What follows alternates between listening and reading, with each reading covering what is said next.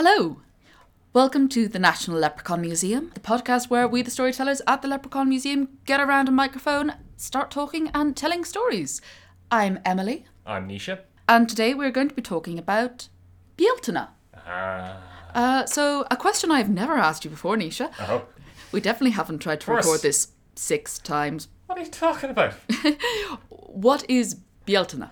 So, Bealtaine, it's one of the major festivals in both the Irish mythological and folk traditions. It's one of the cross-quarter festivals, which were said to divide the year.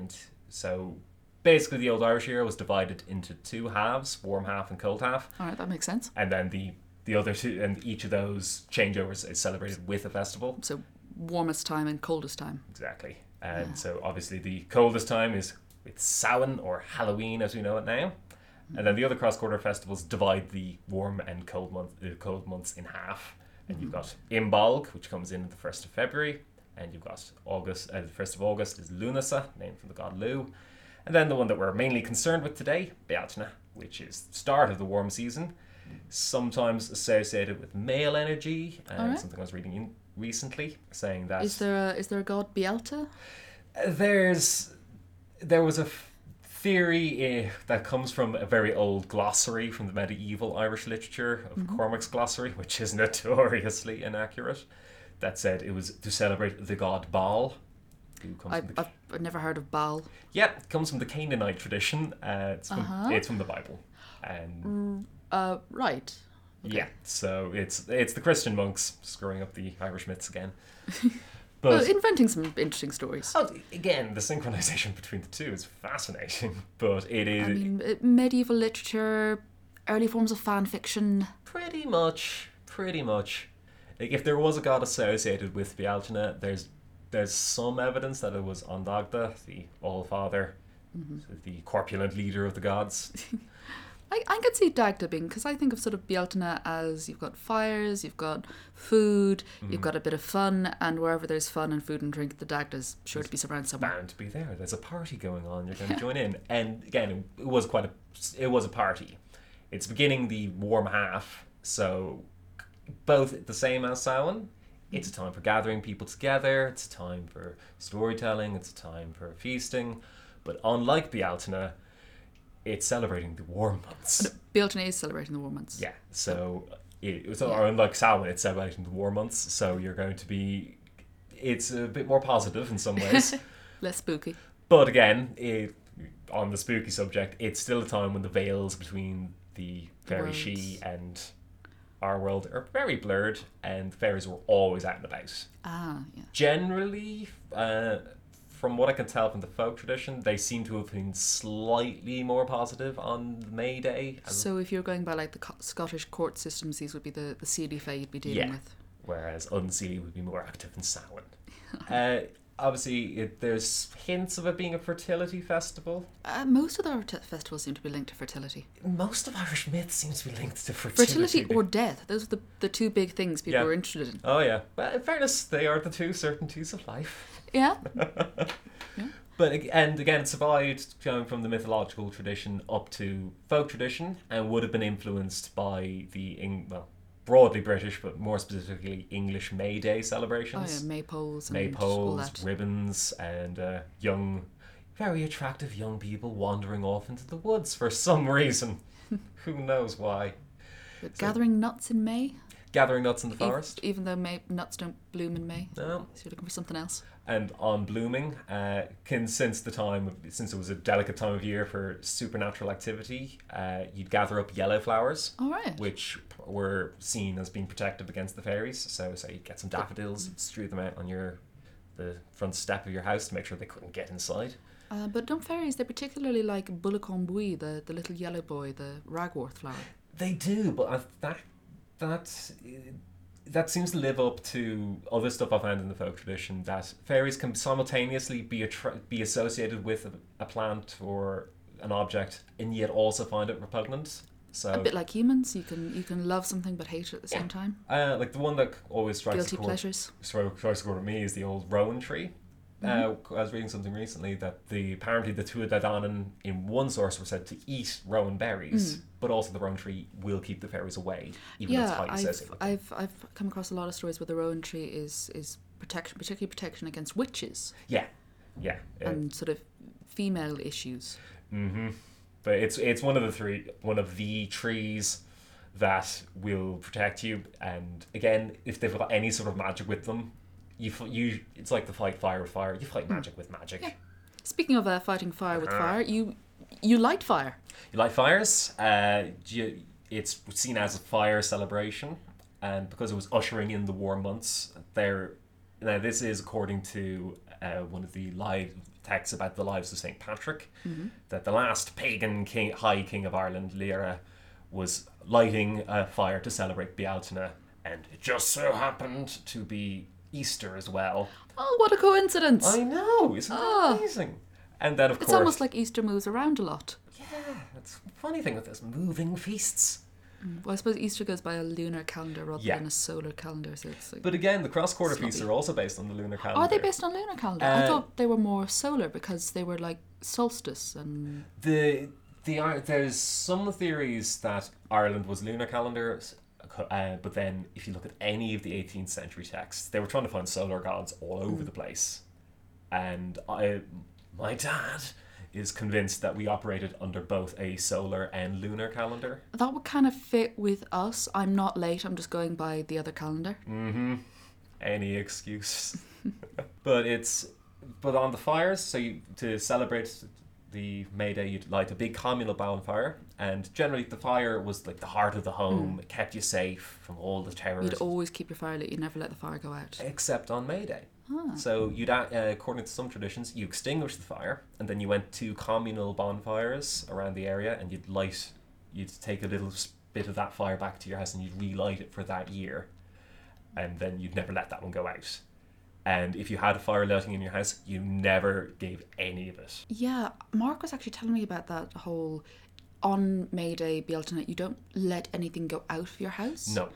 Because it has some sort of magic thing, people can work evil spells, so you don't even let the smoke go out of your chimney. Yeah, it was seen that you could let all the prosperity would go with whatever came out of your house. So if you wanted to have a good year, you basically had to be incredibly stingy and refuse. That kind of goes against the whole, getting together communal.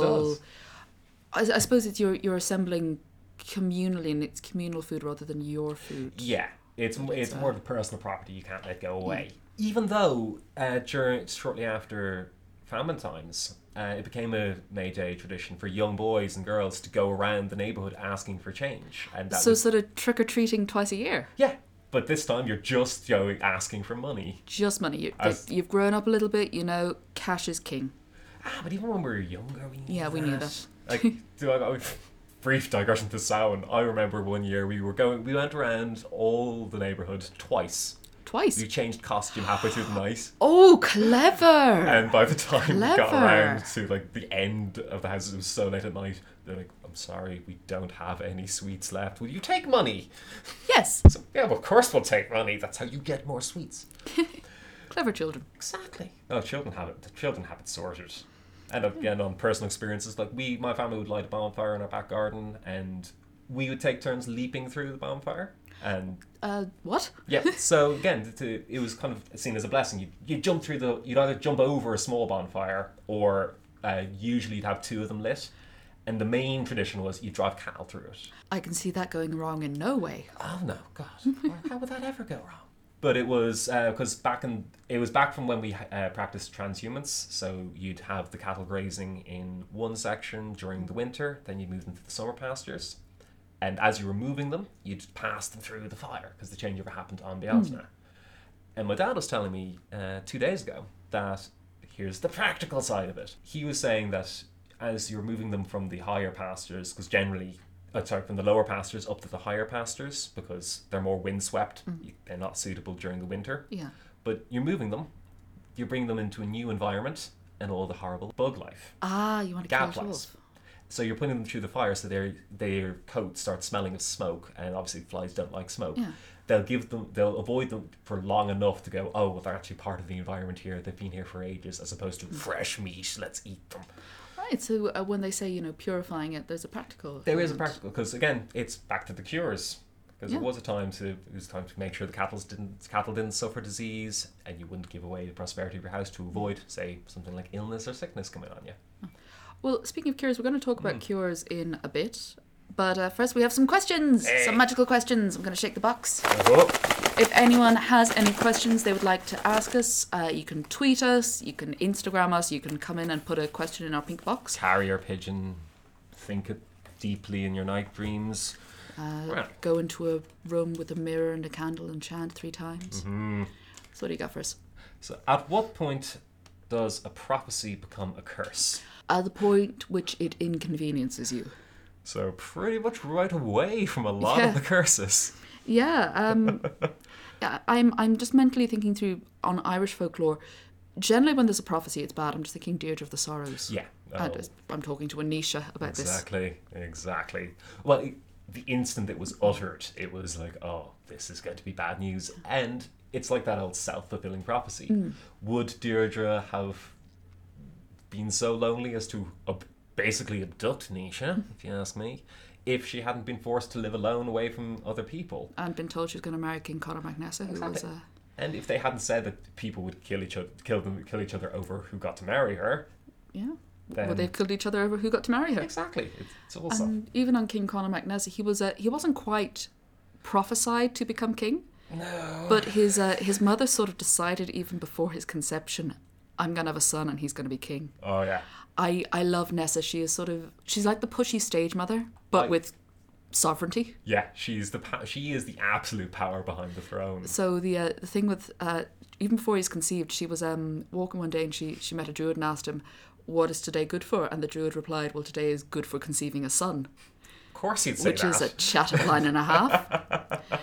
And she got pregnant and they were travelling somewhere, I can't remember, but they were crossing a river and she started to go into labour. And the druid said, "Oh, God, it's a pity you couldn't hold on a bit longer because the child who will be born tomorrow is destined to be the king of the world." And so Nessa decided, well, her son was going to be king of the world. So she sat on a rock and basically crossed her legs so that her son will be born on the day the king of the world was born. It's one of my favourite birth tales. Which is Ulster just... Circle.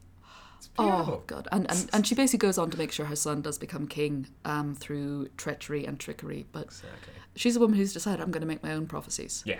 Which do, in a way, become a little bit of a curse.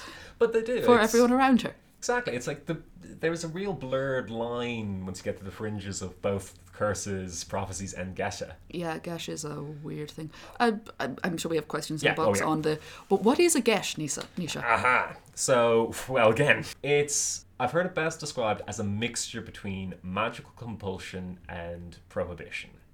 So, especially I find them most prevalent in the Ulster cycle. Like, they are in the others, but everyone in Ulster seemed to have a Gesh or two. Oh, yeah.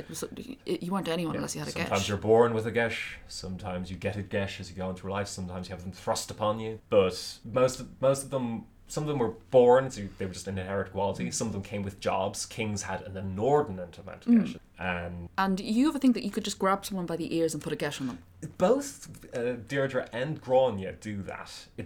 I've never found a man putting a Gesh So on it seems to someone. be a womany thing. And do women have Geshes? It mostly seems to be men who have Gesh. That is a fair point. I actually don't... Although admittedly most of the stories where men are going off and doing things they shouldn't be. Well, yeah. In fairness, maybe the women had Gesha, but they just... didn't write them down. Well, they didn't need to because they just heard the Gesha once and went, I won't do that. As opposed I've got to... enough trouble. I've got King Conor MacNessa coming after me. Exactly. And if not King Conor, somebody else. Wasn't a good time. And we're getting very distracted. Exactly. So, more questions. Are leprechauns real? They are real folklore. Yes. 100% they are real folklore. That's my answer all the time. And give another one. How big is the giant leprechaun? Please reply. Are you talking about Seamus in the gift shop? I think they must be talking about Seamus. Right, well, I often say Seamus is a 6 foot tall leprechaun if you include his hat. Yeah, he's pretty much standing exactly at my height with the hat, so that would pan through. Yeah, Seamus, for those of you who haven't visited the museum, when you visit the museum and we tell you various stories about traditional folklore and legends and sort of very much steering away from the cheesy dressed in green image, we then have a little bit of a joke at the end. We have Seamus. He's next to the exit. You have to pass by him to get out. He is a sort of giant stuffed teddy bear leprechaun. He's dressed in green, and the story goes he was rescued from the airport. Or at least that's what I heard. I hadn't heard that one Yeah, I before. heard that Tom was passing through the airport and they were getting rid of him from some tourism thing, and he rescued him.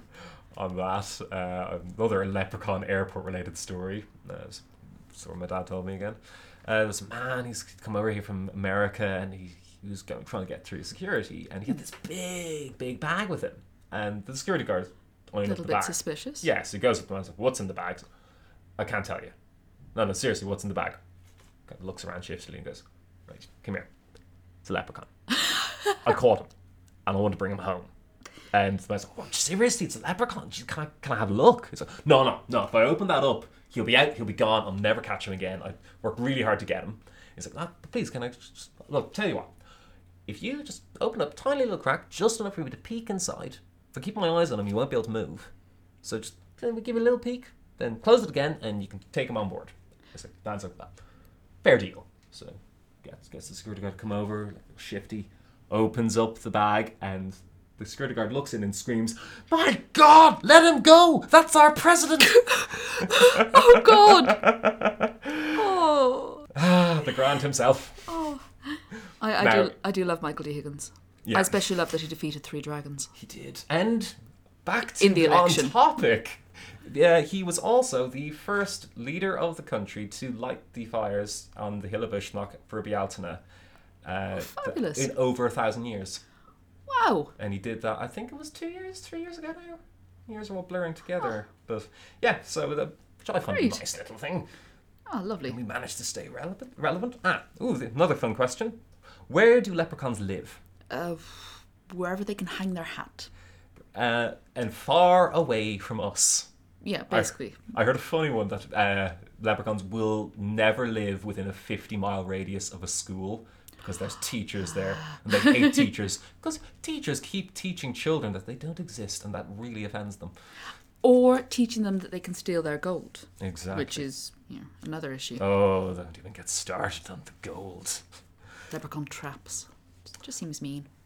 Where did the word pisho come from? You might have to ask a Gaeilgeoir for that. You'd have to ask a Gaeilgeoir. I can't tell you where the word came from. I can tell you what it is. Mm-hmm. A pishog is just generally a superstition. So superstition. I can say words. Yeah. I'm a professional words So you might hear someone, particularly of an older generation, saying, "Oh, that's just a load of pishogs," which means that's a load of superstitious nonsense. It often gets associated with the sort of the nastier superstitions, the sort of the small little curses and things you can put on people. I've also heard it as a term for the glamour that the fairies place on the changelings, but rarely used when it's a baby changeling. It's when they're replacing like a a fully rock. grown adult. Oh, I thought you sometimes I know they just grab like a rock or something and go, Yeah. look like a baby. Yeah, it will be the same glamour, but it's most often used to describe it when it's an adult that's been abducted. Usually the new bride, which is a very delicate time.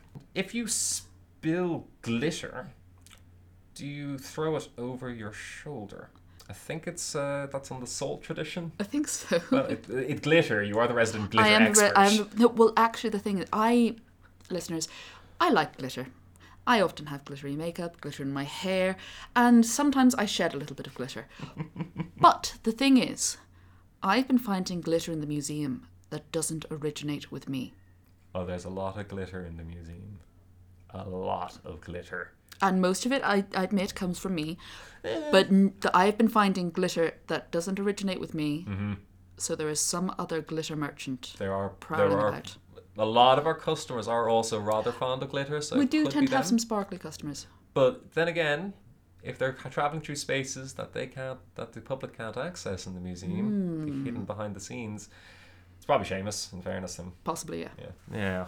Let's see. This is a nice big one. If you met a leprechaun, what would you ask them? I would ask them, what type of stories would they like us to be telling?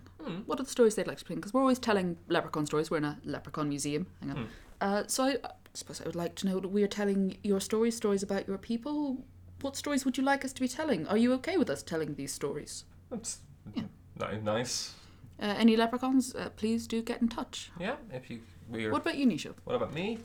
It's a tough one. Actually, you know what? I would ask them just flat out whether or not clurlicons and leprechauns are separate species. I want to get this sorted out. Oh, that's a good one. And fear bollocks, not fear bollocks. Fear Darrigs. The fear Darrig, I think, definitely is a strong candidate for being a cousin. Whereas the clurlicons, for those who don't know, are sometimes accused of being leprechauns on a bender. And I read a really quite depressing but also humorous thing that somebody's theory is that clurlicons are former leprechauns who are now on a bender, but it's because somebody's stolen their pot of gold. Oh. And that they're unfortunately drinking themselves into oblivion because they're now poor. So don't steal leprechauns' gold. You might turn them into clurlicons. Yeah, like and then they will come to your basement and they will drink all of your milk and all of your other stuff as well. Exactly, mad for the dairy. And it's one or two questions. I like this one. What is your favourite space to tell stories? So I adore telling them in the cottage. Oh, really? It's one of my favourite spaces because, again, that's where they would have happened. Yeah. It's nice and intimate. Everyone's around, and you can get people just wrapped. Arrogant here. You can get them wrapped on your every word, and they can see you. Whereas the other spaces, it can be difficult to see us, or that you're fighting with the space itself. Yeah. Everything's, to me, is helping you when you're in the cottage. When I first started working here at the museum, my favourite space to tell was in the well, because it's in this sort of moonlit forest. You've got a well which echoes, which can be great for certain sound effects. It's at the end of the tours you've sort of been building, and it's a space where everyone can sit down. There's plenty of room. That was my favourite space, but now my favourite space to tell is actually the fairy hill. Really? Well, I find sometimes in the well, having the actual well there, the sort of like pillar thing in front of you. You kind of get locked onto You get it, locked into a certain space and you can't move. And also, if you sort of lean a certain way, you'll get this weird echo. Yeah. Which can be great, but sometimes you get it when you don't want it. Yeah. And the light in the forest, it can sometimes be great. Sometimes you can't see your hand in front of your face. Yeah. So my favourite space is the fairy hill, because the fairy hill has this lovely, strange, mystical quality. Because It really does. You're in this hexagonal shaped room with these walls covered in bronze, and there's this sort of flickering underwatery light coming down, and a low plinth with a Celtic knot made of lights in front of you. And I just find it's a very transporting space. You feel like you're somewhere else, but it's not specific enough to lock you into any one time or location. Yeah, it's an interesting one. It's got a constant light, so I can see everyone. They can see me. Yeah. They can see each other if I'm pointing at them. In fairness, it is the heart of the museum. I know it's not the middle room, but it feels like the heart. It does feel like it's the heart. And it does have that nice kind of, it could be anywhere, but while being very specifically a fairy hill. Well, it's you walk into it from a sort of a rainbow and a pot of gold, and then you walk out and you're walking through the Milky Way. Yeah. So it is a very transporty space. And it was a very eye-catching space. I remember before I started actually working in the museum properly, when they kept me in the basement, when I'd be coming home of an evening, I'd be glancing at at our just cameras to keep an eye on high-tech things security outside. system here. But there was always a room that was like, oh, what is that place? That looks fascinating. It is. I love that space, and you can do so much with it. Actually, it's not in the questions here, but it's a frequently asked question that I'm sure you get on the tours as well. What is that symbol? Well, I have a number of answers for that.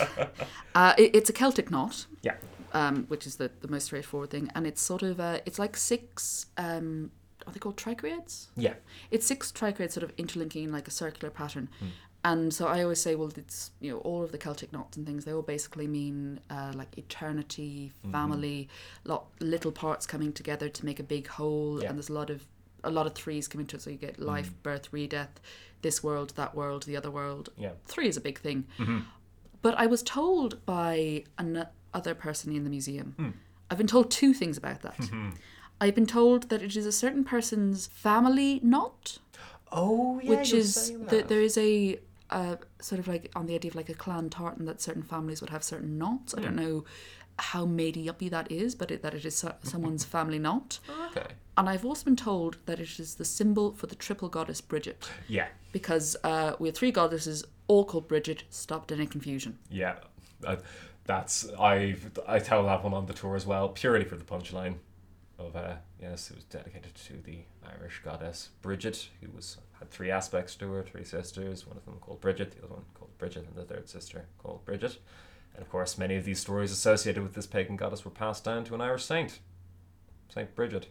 We're very imaginative when it comes to names here, folks. Well, I mean, in Ireland, you've got a 50% chance that the woman's called Mary. More than 50. Actually, if you add in the variant of Mary, then it's pretty much 50% of the population. Yeah, even the boys. Especially the boys. I mean, my dad's middle name is Mary. Really? Yeah, it was quite common for like of his generation. A lot of them would have Mary as their second name. Okay. On the birth cert. We've got a big cult of Mary thing in this country. It's died down as the Catholic Church has sort of ebbed in popularity, but cult of Mary, cult of the Virgin. I wonder huge. why. I mean, if the closest thing you can get to a female divine figure in a Christian cosmological context. We're getting off topic. Extremely. So yes, Bealtaine is often associated with cures and things. We got some new books in the museum, and one of them was Celtic Folklore Cooking by Joanna Alicia. We'll say that. We'll say yep. And it's I think it must be an oldish book, because it definitely reminds me of like my home ec book from school. Oh. But it has a number of recipes, and at the back you can look up. It has even when certain foods would be eaten, what sort of festivals, times of year, and I'm just gonna. There's a lot for Bealtaine. Okay. Yeah, there's a whole thing of Bealtaine. So I was looking them up, and a lot of them, to be honest, I would not like to eat this. I'm quite a fussy eater. Yeah. I don't like the idea of eels. No, not particularly. You're a vegetarian, so. Oh no, they're well out.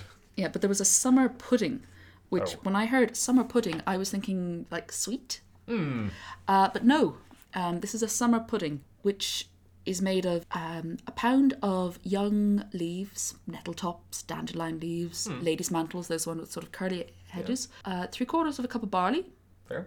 salt to taste, 1 egg, and a spoon of butter. Not exactly what I'd call a pudding. Well, it's sort of like putting like I suppose like a black pudding or something. But what you'd do is you would boil up your leaves in a muslin bag for about 2 hours, and you can tell this is Irish cooking because any vegetable you need to boil the colour out of it. So you boil it until it's a good mush. Then beat it up. Beat your egg and your butter. Fold in your mushy leaf mixture and then fry. Okay. So like a Spanish omelette-y thing. Fair.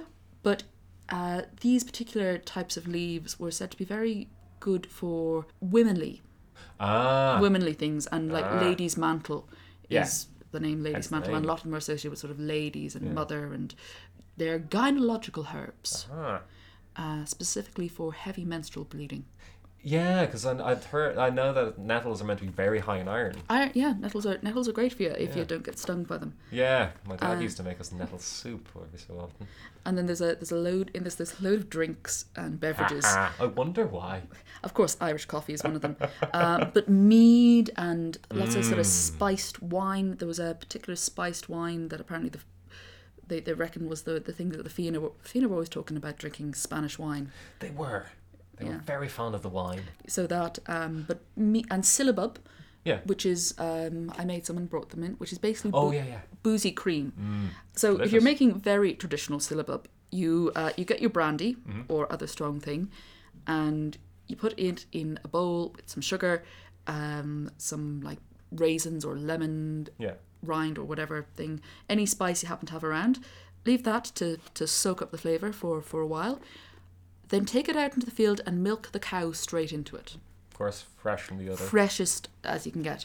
Or buy your cream in the shop and whip it up and mix it in. That's not the proper way. Yeah, it's quite tasty with shortbread. It was delicious. So that's a Bealtaine traditional thing. Okay. And I do sort of feel like I'm brewing up a potion when I'm putting my spices and my spirit, my orange peel in a little jar. I've been meaning to try and make some of that old mead. I've never tried real mead.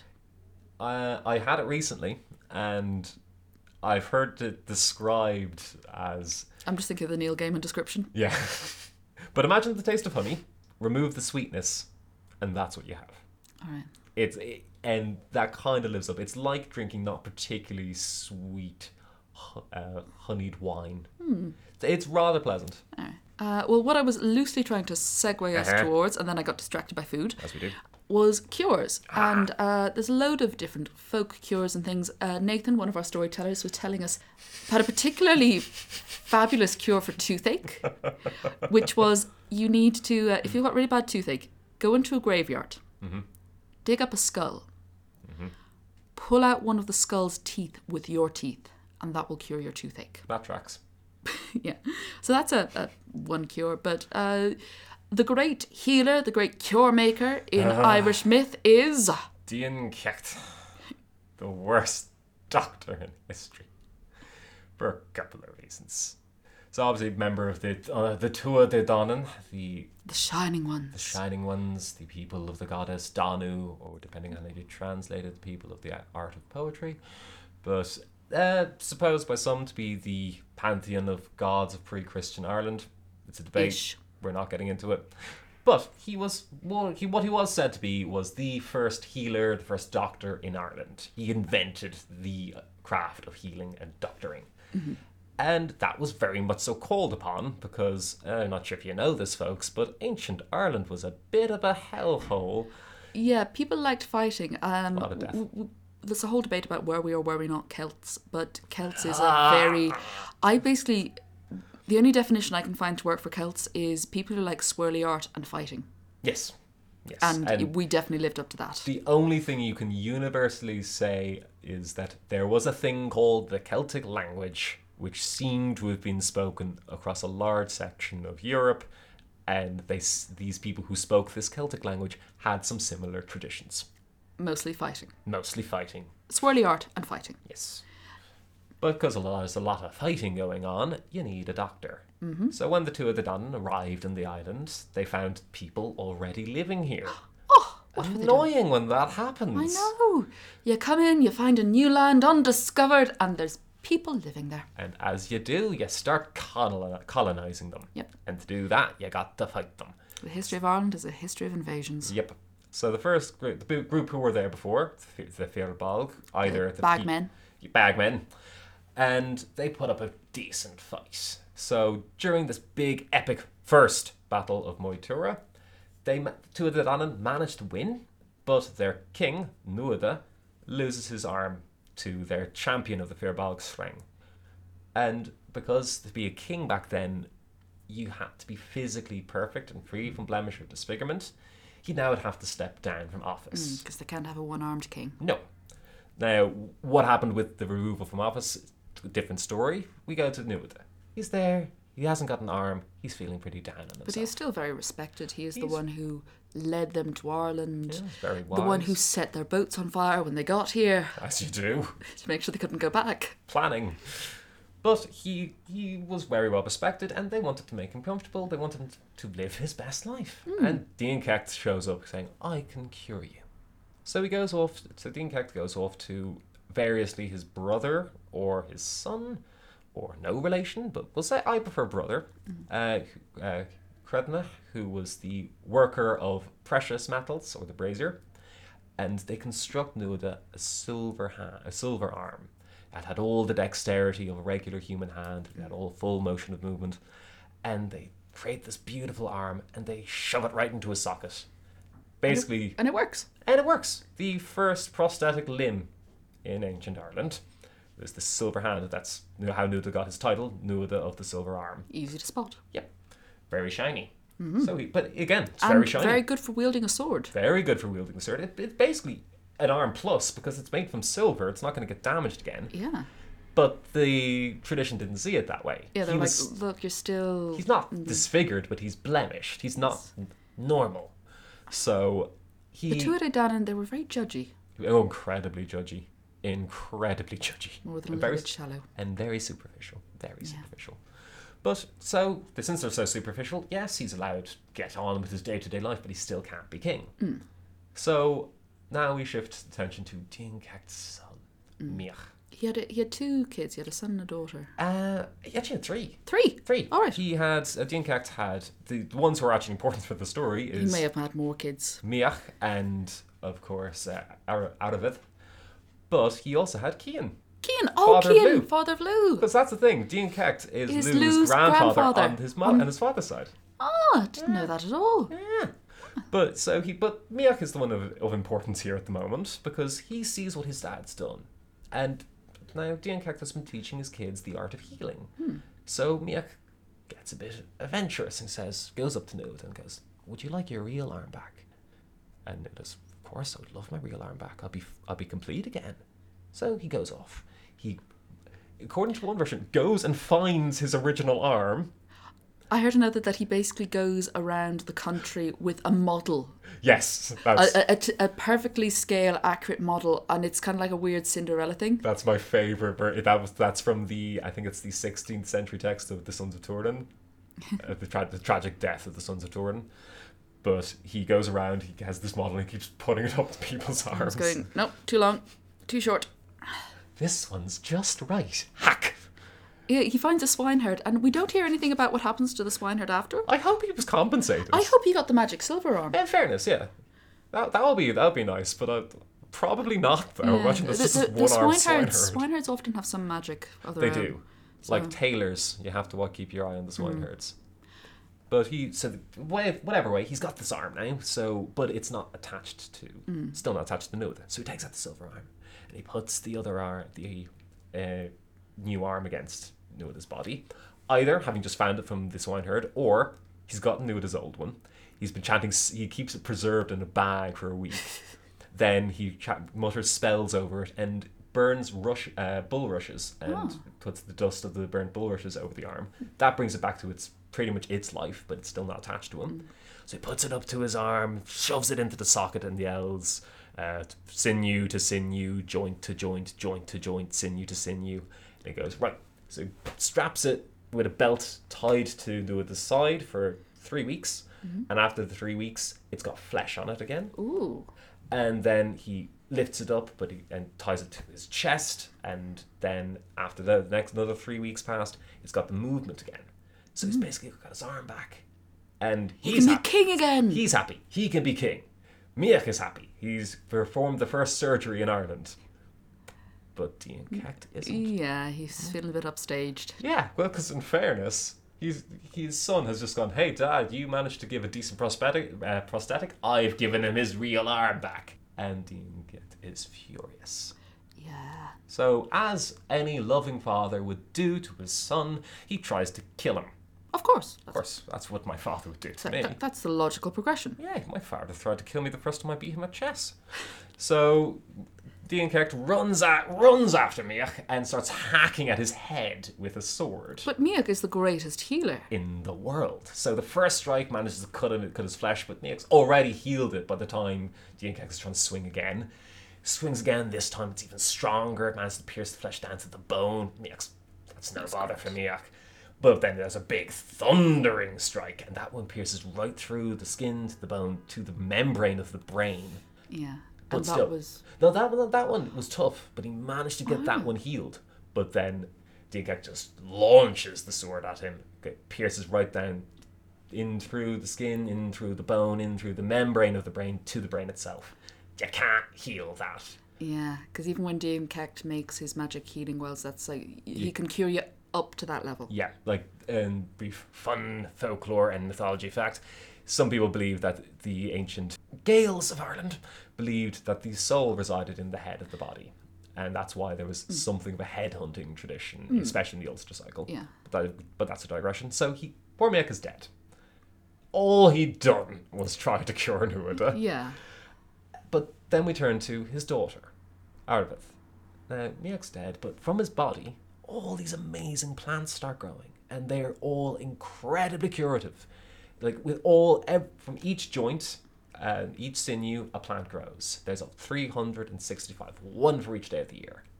And Arvad goes around collecting them, categorizing them. She divides them out, going, okay, well, this would be good for rheumatism, this would be good for This arthritis. came from his eyes, so it's good for eye problems. It came from his ears, so it's good for ear problems. Exactly. Very logical. Exactly. So she's got it all sorted out. They're all Doctrine there. of signatures. They're all there in front of her, and she's writing down, okay, so this one's this.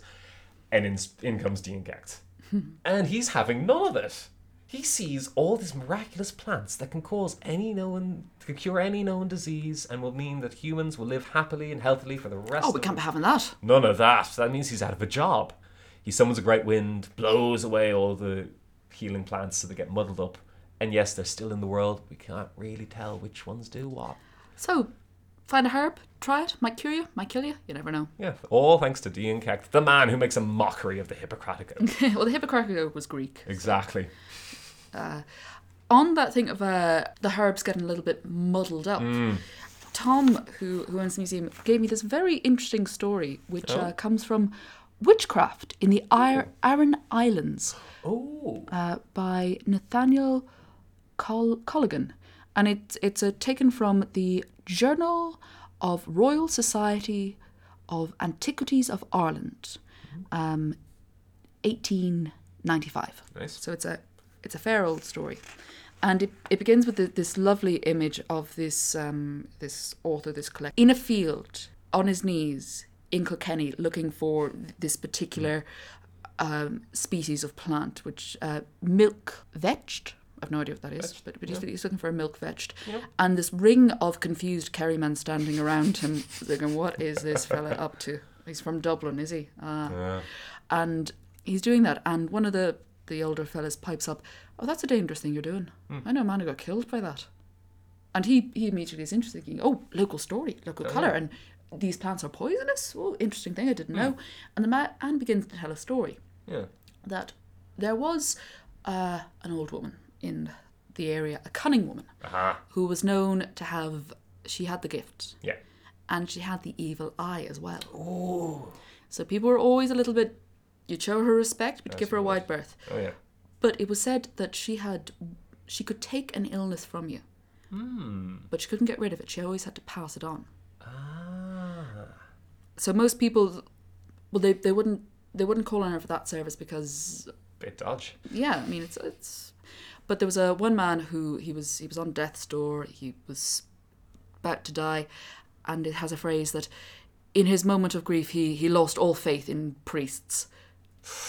And Irishman losing faith in priests. he lost all faith in priests and in doctors. That's a very serious condition he has there. Yeah, so the priests and the doctors, they weren't any good for him, so he called for the Cailleach. And the old woman came and she looked at him with her evil eye, and she said, well, now I'm going to go out into the field by the crossroads. I'm going to kneel down. I'm holding your sickness. And I'm going to pluck a herb, and when I pluck that herb, whoever my eye falls on, be it my own father, they will be struck with your illness, and in 24 hours they shall be dead. So this is his deal. He can be saved, but someone, he doesn't know who they know. He doesn't know who they are. They will die. Yeah. Everything must be balanced. But he agrees to this, and so she takes the sickness from him. She goes out, kneels down in the field by the crossroads, puts her hand on the ground and waits. And as someone walks by, she looks at them, and her evil eye comes out, and she plucks that herb. And sure enough, the man recovers, and the other man dies. And it goes on in the thing that he, the person who collected this, what's his name again? Nathaniel. Like he was asking what was the herb, and no one knows. She wouldn't tell anyone what the herb she plucked was, fear that they might try it themselves.